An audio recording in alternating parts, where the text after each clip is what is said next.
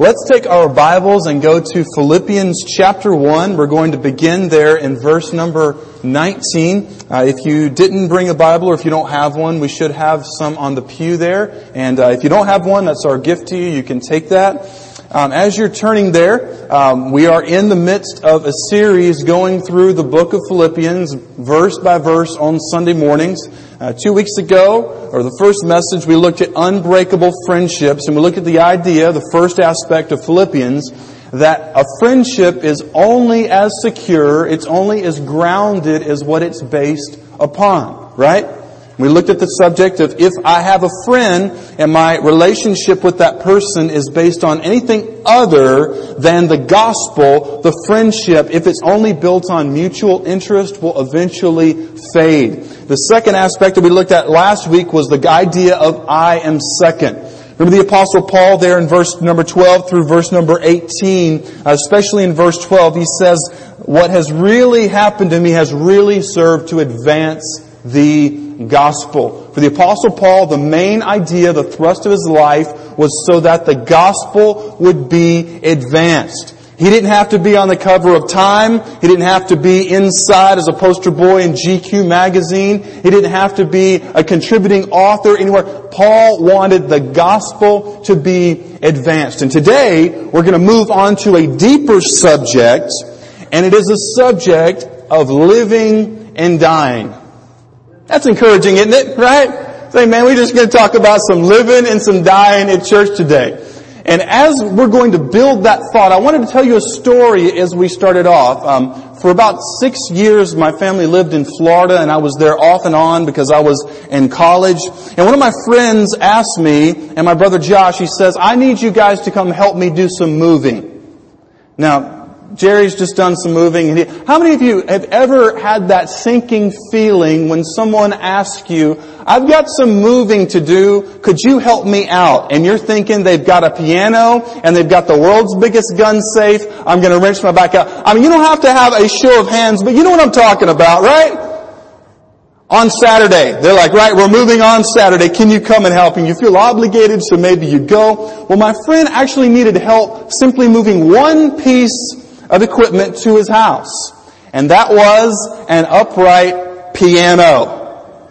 Can I get a witness? Now, I thought it was fine because he's an engineer. He's worked as an engineer at Harris in Palm Bay, Florida, which they do all sorts of stuff for the government and make gadgets and things that go boom. Really intelligent guy. And we went to pick up this piano because his wife had taken lessons and she found this piano. It was mutual friends who were giving the piano away. So we went with William to pick up the piano to bring home the prize to his wife. Some of y'all know where this may be going. I don't know if you've ever had a similar experience. So we go and we put it on the trailer, the flatbed trailer, and he brings one toe strap. Right off, I'm doubting this engineering. You know what I'm talking about? Like, this may not be the best way to do it. So we've got the piano, it's upright, just like this. Like if we're driving the truck, it's upright right behind us, and it's just one toe strap that goes over the top. And I was just a college student. I'm dumb, don't know anything, but I said, do we have any more toe straps? He's like, we don't need it.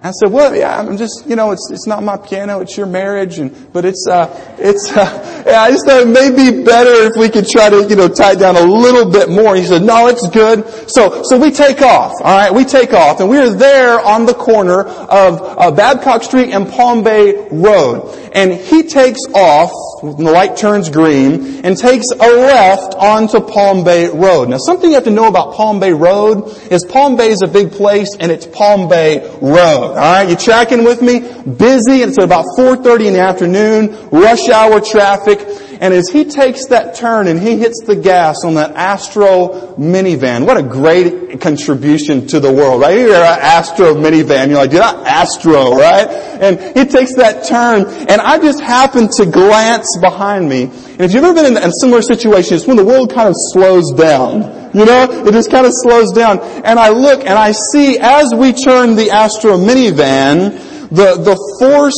of gravity kind of caused the piano to go the other way. It's called weight shifting.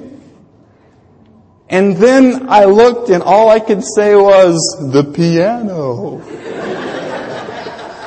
And he turns and he looks back and we see this epic edifice of a beautiful musical structure tip over off of the flatbed trailer, and when it hits the road, I mean, it is just like any budget plan that is presented in the Senate. I mean, it just goes to pieces, alright? So those of you who enjoy political humor, that's free today. And it hit the road and it just broke into all sorts of pieces, so we pull off the road, and then we're trying to pick it up, and then he lost it. Okay? And one thing, let's just be honest, this is all an acknowledgement of our depravity. That's why y'all watch reality television.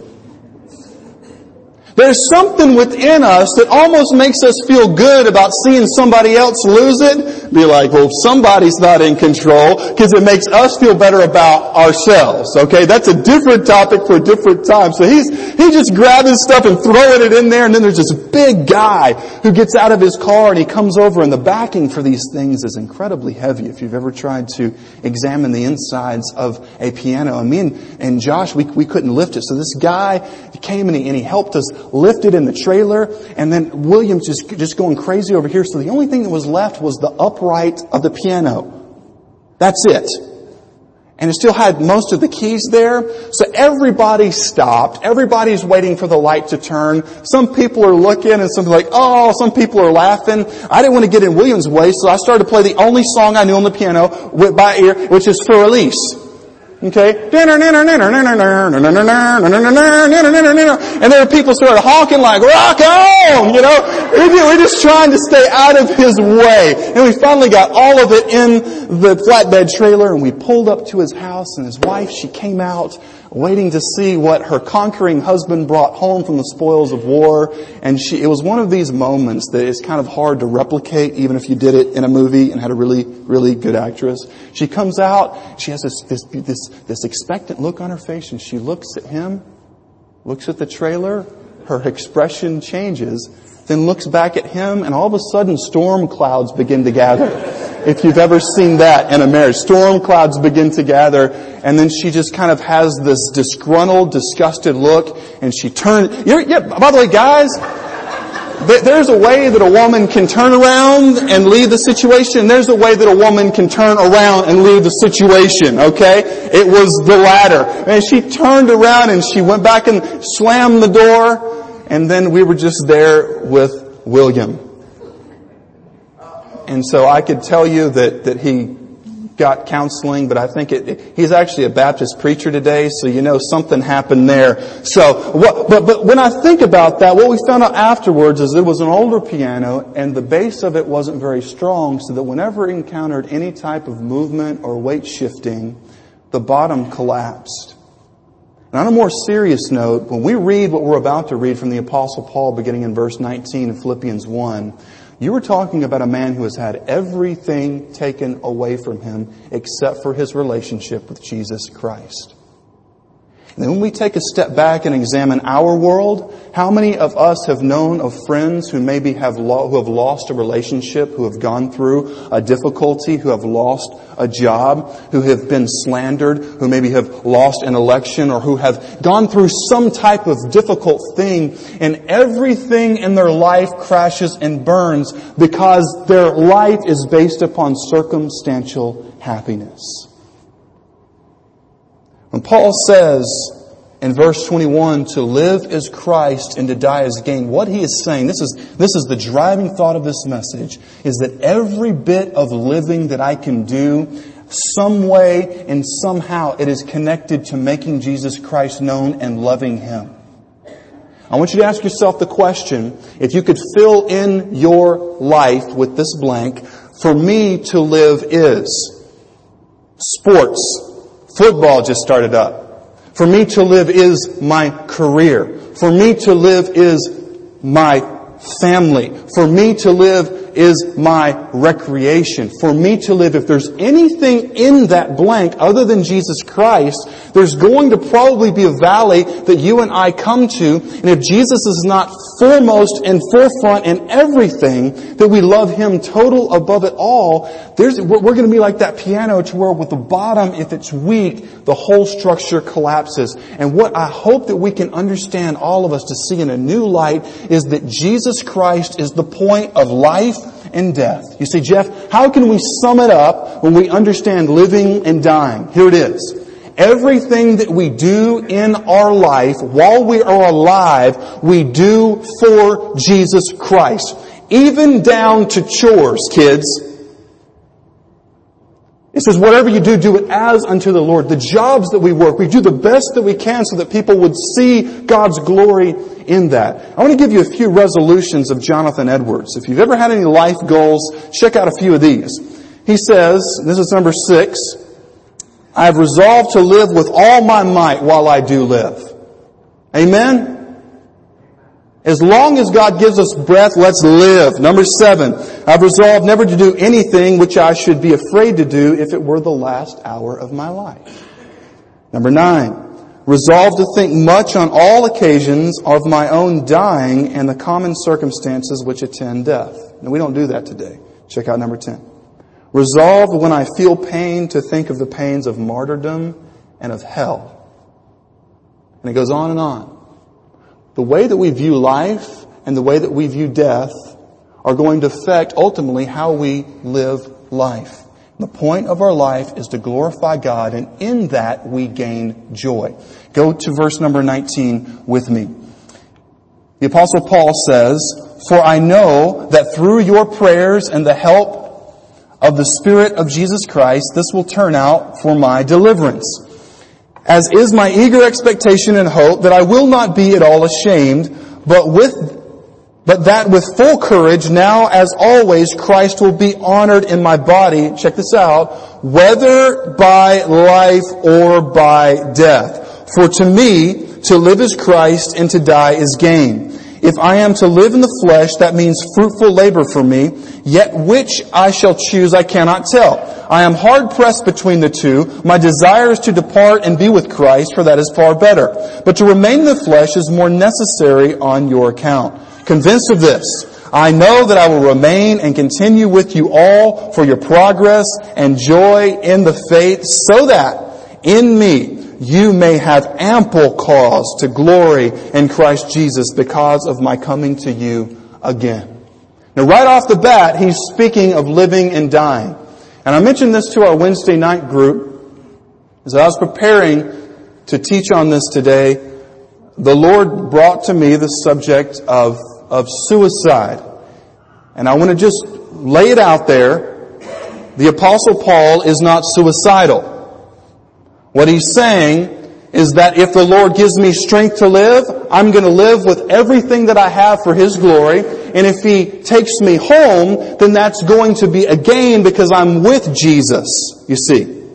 Some people say, well, was Jesus suicidal? Did Jesus kill Himself? No, Jesus voluntarily gave up His life. Then the question today is suicide the unpardonable sin? I get that in conversations fairly regularly. The answer is no. The Bible says the only sin that cannot be forgiven is blasphemy against the Holy Spirit. The Pharisees knew that it was the work of the Holy Spirit, Jesus healing people, but instead, because they didn't want to let go of their religious power, they attributed that to the power of Satan. So suicide is not the unpardonable sin. It is not what God would desire, but I just want to put it out there. This may be awkward on a Sunday morning, but if any of you, or if you know of someone who is having thoughts of harming themselves, please let me know. All right? My number is in the bulletin. Shoot me a text. Give me a call. And I've heard this from pastors who have said, you know what? There's one pastor in Georgia that I talked to, and he said, there's a man in my church. He was a godly deacon. He was involved in almost every aspect of the church. And then I got the call that he had driven his truck out into a field and he had taken his life. And that still bothers my friend today.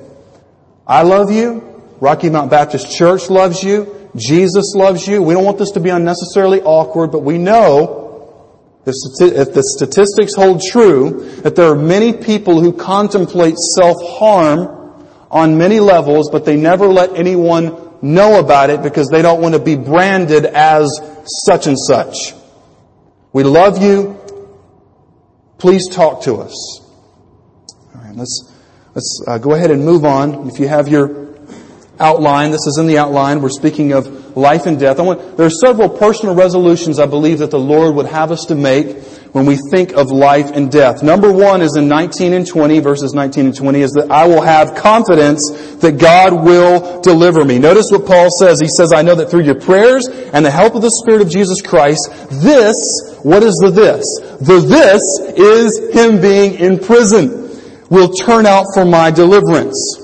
Now, when he says turn out, this is an interesting word, and if you're taking notes, let me give you a couple other places where it's used. One would be John chapter 21 in verse 9. The Bible says, when they got out on land, they saw a charcoal fire in place with fish laid out on it and bread. So it was used of getting off of a boat. It's also used the same way in Luke chapter 5 verse 2. And he saw two boats by the lake, but the fishermen had gone out of them and were washing their nets. The Apostle Paul is saying that I am on a journey. And as we've said many times, this is not our home. It's good to save, it's good to work, but if we put all of our life into simply this life, we're going to miss out on what is to come. You think about a boat ride, if you've ever been on a boat ride before. When I was 10 through 18, grew up in Louisiana, and there was another guy named Jeff. He was a really cool guy. He had a cool name. And he brought me duck hunting. Now, I love to go duck hunting. We would go in the marsh. We would go in the swamp. And he had something called a mud boat that was able to get to a lot of places that a boat with a regular outboard motor would not be able to go. And as we were going through these areas in the swamp, I remember as a 16 and 17-year-old kid thinking, if something happens to Jeff, I am going to be high and dry or low and wet. Like I'm going to be in big trouble. But you know what Jeff always did? He always got us out. You know why? Jeff knew the swamp. He knew where he was taking us. He knew how to get out. And often when we come to difficult situations in our life, we need to remember that this, whatever this is, will turn out for our deliverance. The Lord is in control, and He's the one who's able to bring us where we need to go. Now, often when we come into suffering, and we are faced with it, sometimes we look at it like this. We say, God, you're God, I'm not. I'm not supposed to question you. You're in control. This is in some way or form from you, so I'm just going to grin and bear it. I'm just going to get through it. But maybe deep down we're thinking thoughts like, you know what? I go to church. I attend Bible study. I don't kick my neighbor's cat, even though I may be tempted to. I don't cheat on my tax forms as much as my neighbor. I don't do this. And it's very easy when we think about suffering and we have this mentality to be bitter at God for allowing suffering in our life. Because in the background, if we were to turn around, we would see the prodigal son. Do you remember the prodigal son? His younger brother went off and lived a party lifestyle. The younger brother, right, of the father came to repentance. He comes back. The father receives him with open arms. And then the self-righteous older brother is standing in the background with arms crossed with religious pride. And he goes to the father and says, how can we treat the younger brother with such dignity when he has disowned our family? I have always done what is right. I have. So I want to caution you. Whenever we enter into that dark night of the soul, whenever we enter into that difficulty, never let it come into our mind to where we say, God, I have served you, so therefore I deserve a suffering-free life. Which actually, if we really are serious about Jesus, guess what the truth is? We're probably going to have a tougher life. Aren't you glad you came to church this morning? Right? I mean, yeah, he's like, good. I'm going to have a tough life, baby. I'm going to have more problems. Just pile it on. But here's the key. if we come to Jesus Christ in repentance and faith, and we get saved for real, and we plug in to follow Him 100%, we may stumble, we may fall, but we never let our eyes slip from Him. We're pursuing Him, and it's going to be difficult. It's going to be hard. There can be some times that you'll maybe be alone on a Friday night instead of out with everybody else. But when the time comes to where you and I are on our deathbed, if we make it to that point, we'll be able to look back on our life and say, Jesus, I wasted many years, but I'm glad you found me when I was 19, when I was 40, when I was 50, when I was 15, or when I was 5, when I used to steal the gum from the other kids in Sunday school class. I'm glad that you found me when you found me, because today I'm ready to enter into your presence instead of, if you go read a lot of these past atheists, their last words, it's absolutely terrifying. It's terrifying. Imagine living your life never giving God a thought, taking the easy way out, living on the wide path that Jesus says leads to destruction, avoiding all of what Paul is experiencing. And then you realize that the payday someday has come, and you're about to enter to meet your Maker. There's some shocking statements. The skeptic Voltaire, who said that in 100 years of my life, the Bible will be an extinct book, on his deathbed was screaming out, "Oh God, save me, Jesus Christ," screaming out in terror.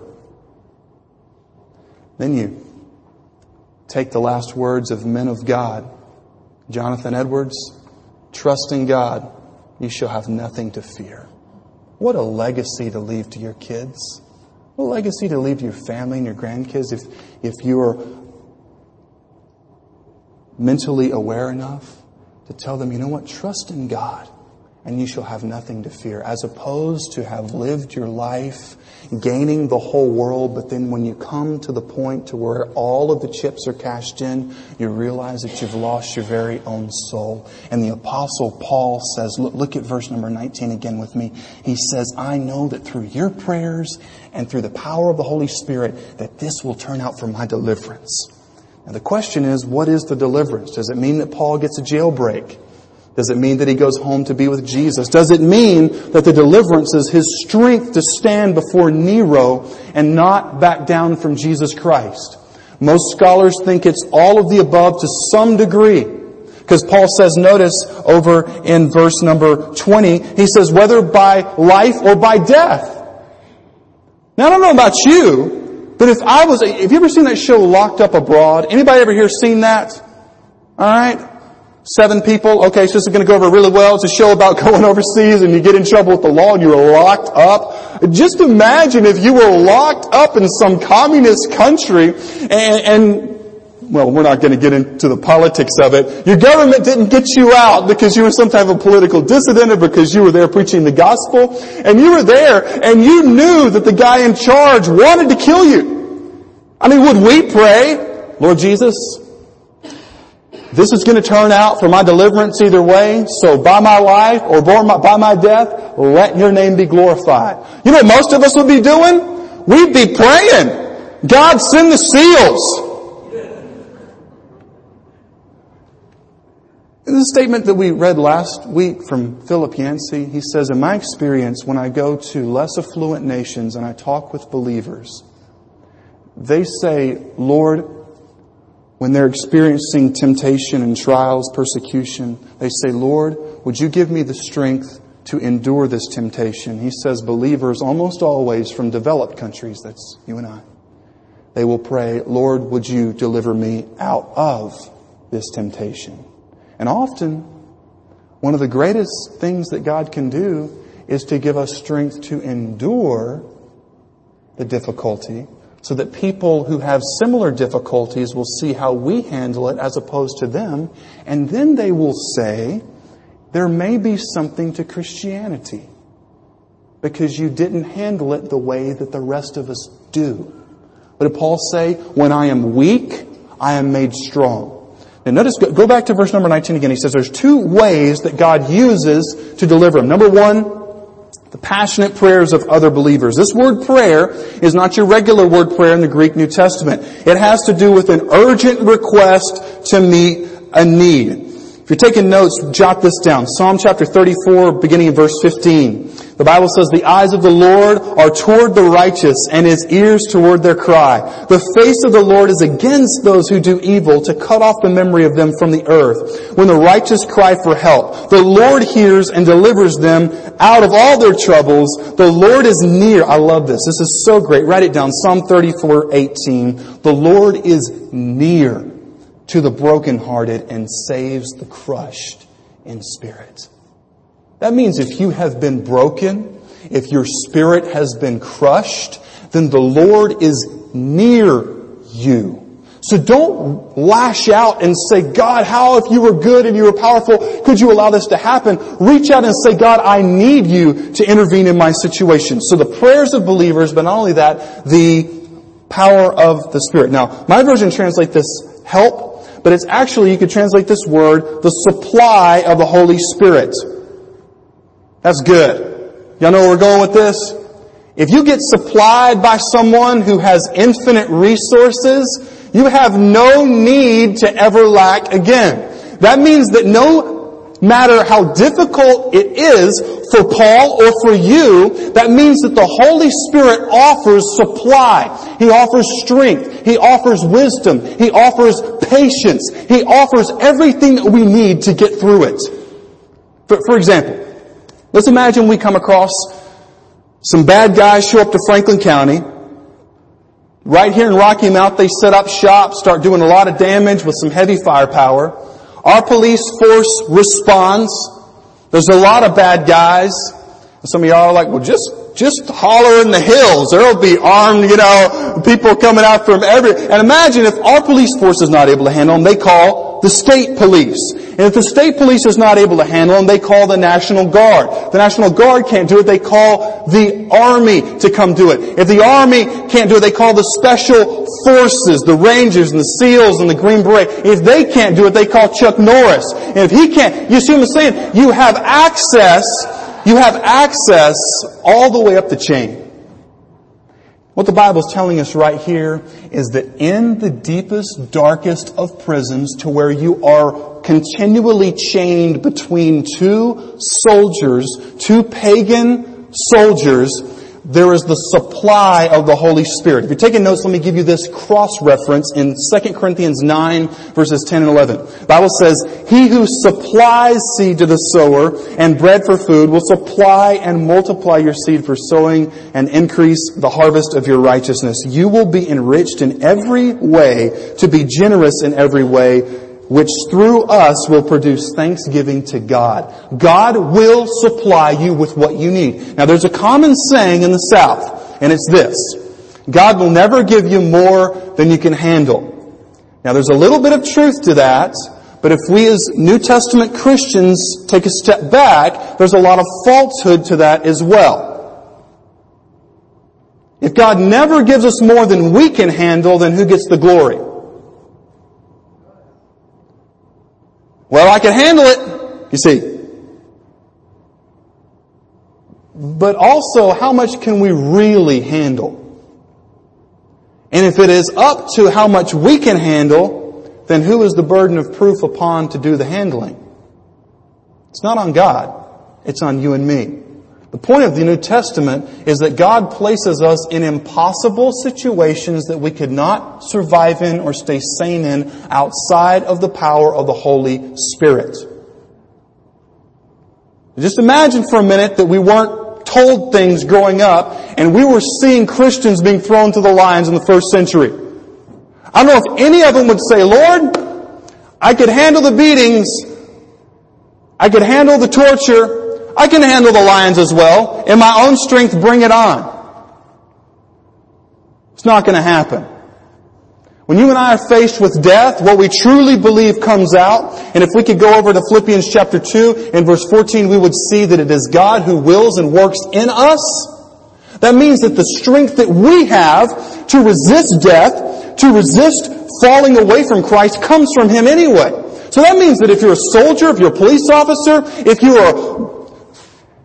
a mom, hello, and you're confronted with difficult situations, I think that the grace of God is that a lot of our moms didn't kill us growing up, right? Like, I've heard people say, well, I got whipped sometimes when I didn't deserve it. Well, y'all know where this is going too, right? That's probably for all those times that you got away with it and you did deserve it. The Holy Spirit's supply is able to give us the strength to endure what we could never do. That's why the Bible says in Philippians 4:13, for I can do all things through Christ who gives me strength. If Christ does not give me strength, there are not all things that I can do or endure. But if Christ is giving me strength, then there is nothing impossible for God. When Paul says right here that it is his eager expectation in verse 20, you know what the picture is? The picture in the original language is of someone who is expectantly with their neck leaned out, looking what is coming in the future. You ever seen kids on Christmas morning? I remember how I was, and the parents always wanted to sleep in, but they were not able to because the kids want to get up and open the gifts. And how you're just so excited. I think sometimes when we get older, we get a little less excited about things. Anybody in here, can you identify with that? Here's Paul. He's not a spring chicken anymore, but he's saying that my neck is leaned forward, straining to see what God is going to do. He says it's my expectation and hope that I will not be ashamed. He's saying, I can't wait to see what God's going to do. Now, you know what happens to some of us when we hit bumps in the road and when we hit a dead end? We sometimes doubt that God can do anything, but the proper perspective is Paul says, you know what? The only reason why Nero is in charge is because God is allowing him to be there. And even through crazy Nero, the Holy Spirit can still work and work in this Roman Empire. So I can't wait. God's got a crazy man in charge of the whole known world. I can't wait to see what He's going to do. And I think that it would help some of us, amen, that we would look forward to what God's going to do, even though the present situation doesn't look good at all.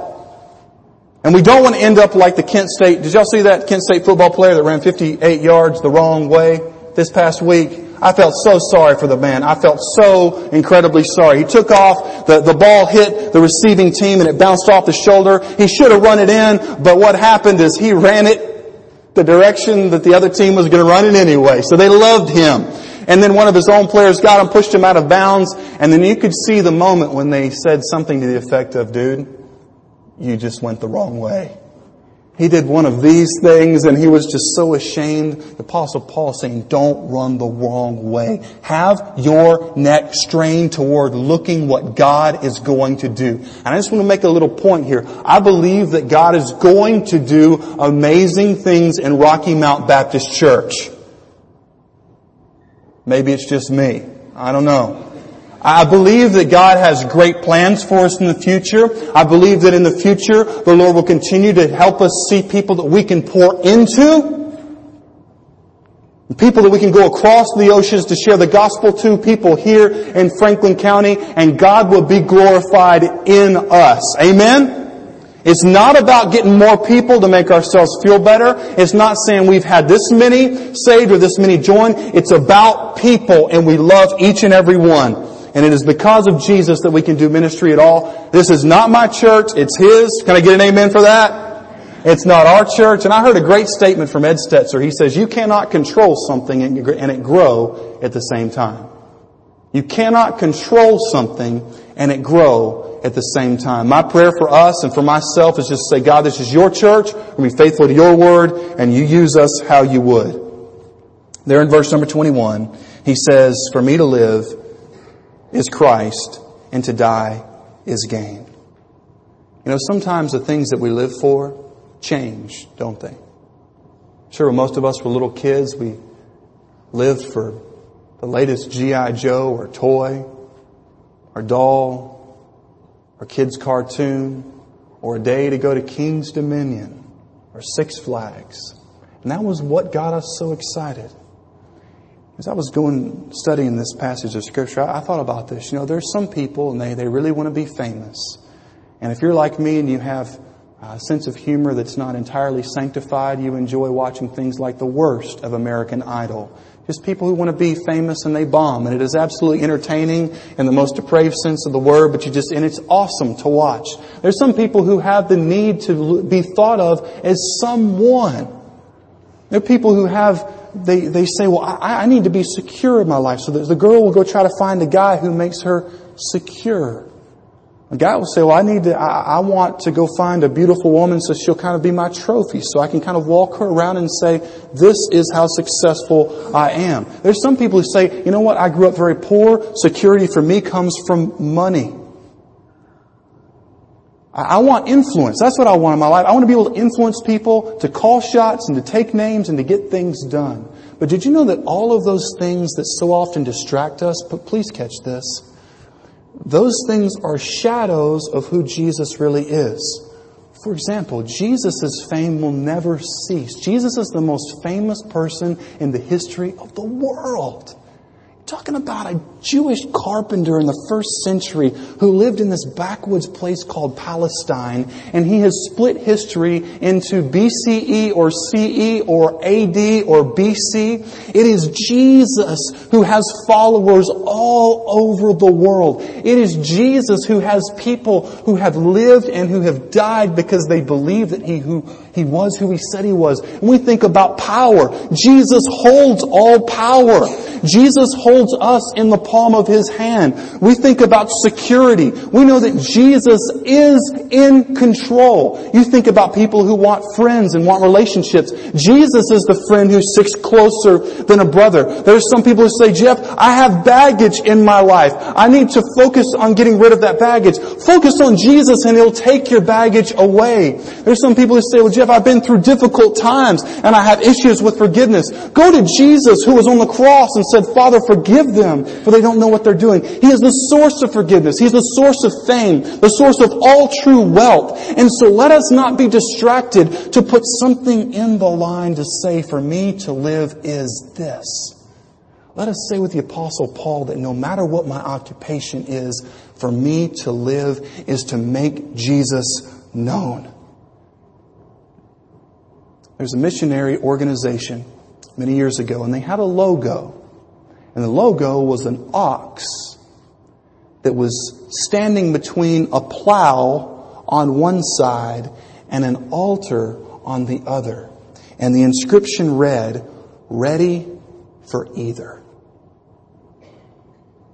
It means as long as God gives us the breath of life to live, we're going to do as much as we can to show our children and our families and our grandchildren that Jesus is of ultimate worth. To plow, to work. And if that day comes to where we lay our lives over on the altar of sacrifice, if the time comes in the U.S. to where it's a crime to be a follower of Jesus because you're a hater, you're a person who promotes hate speech, may it be that we would willingly lay down our lives for Jesus Christ, and that a lost world would see our sacrifice and how we counted our lives nothing compared to Jesus Christ, and they would be born again. But for most of us, it doesn't happen that way, does it? For most of us, we'll probably die the way that most people die.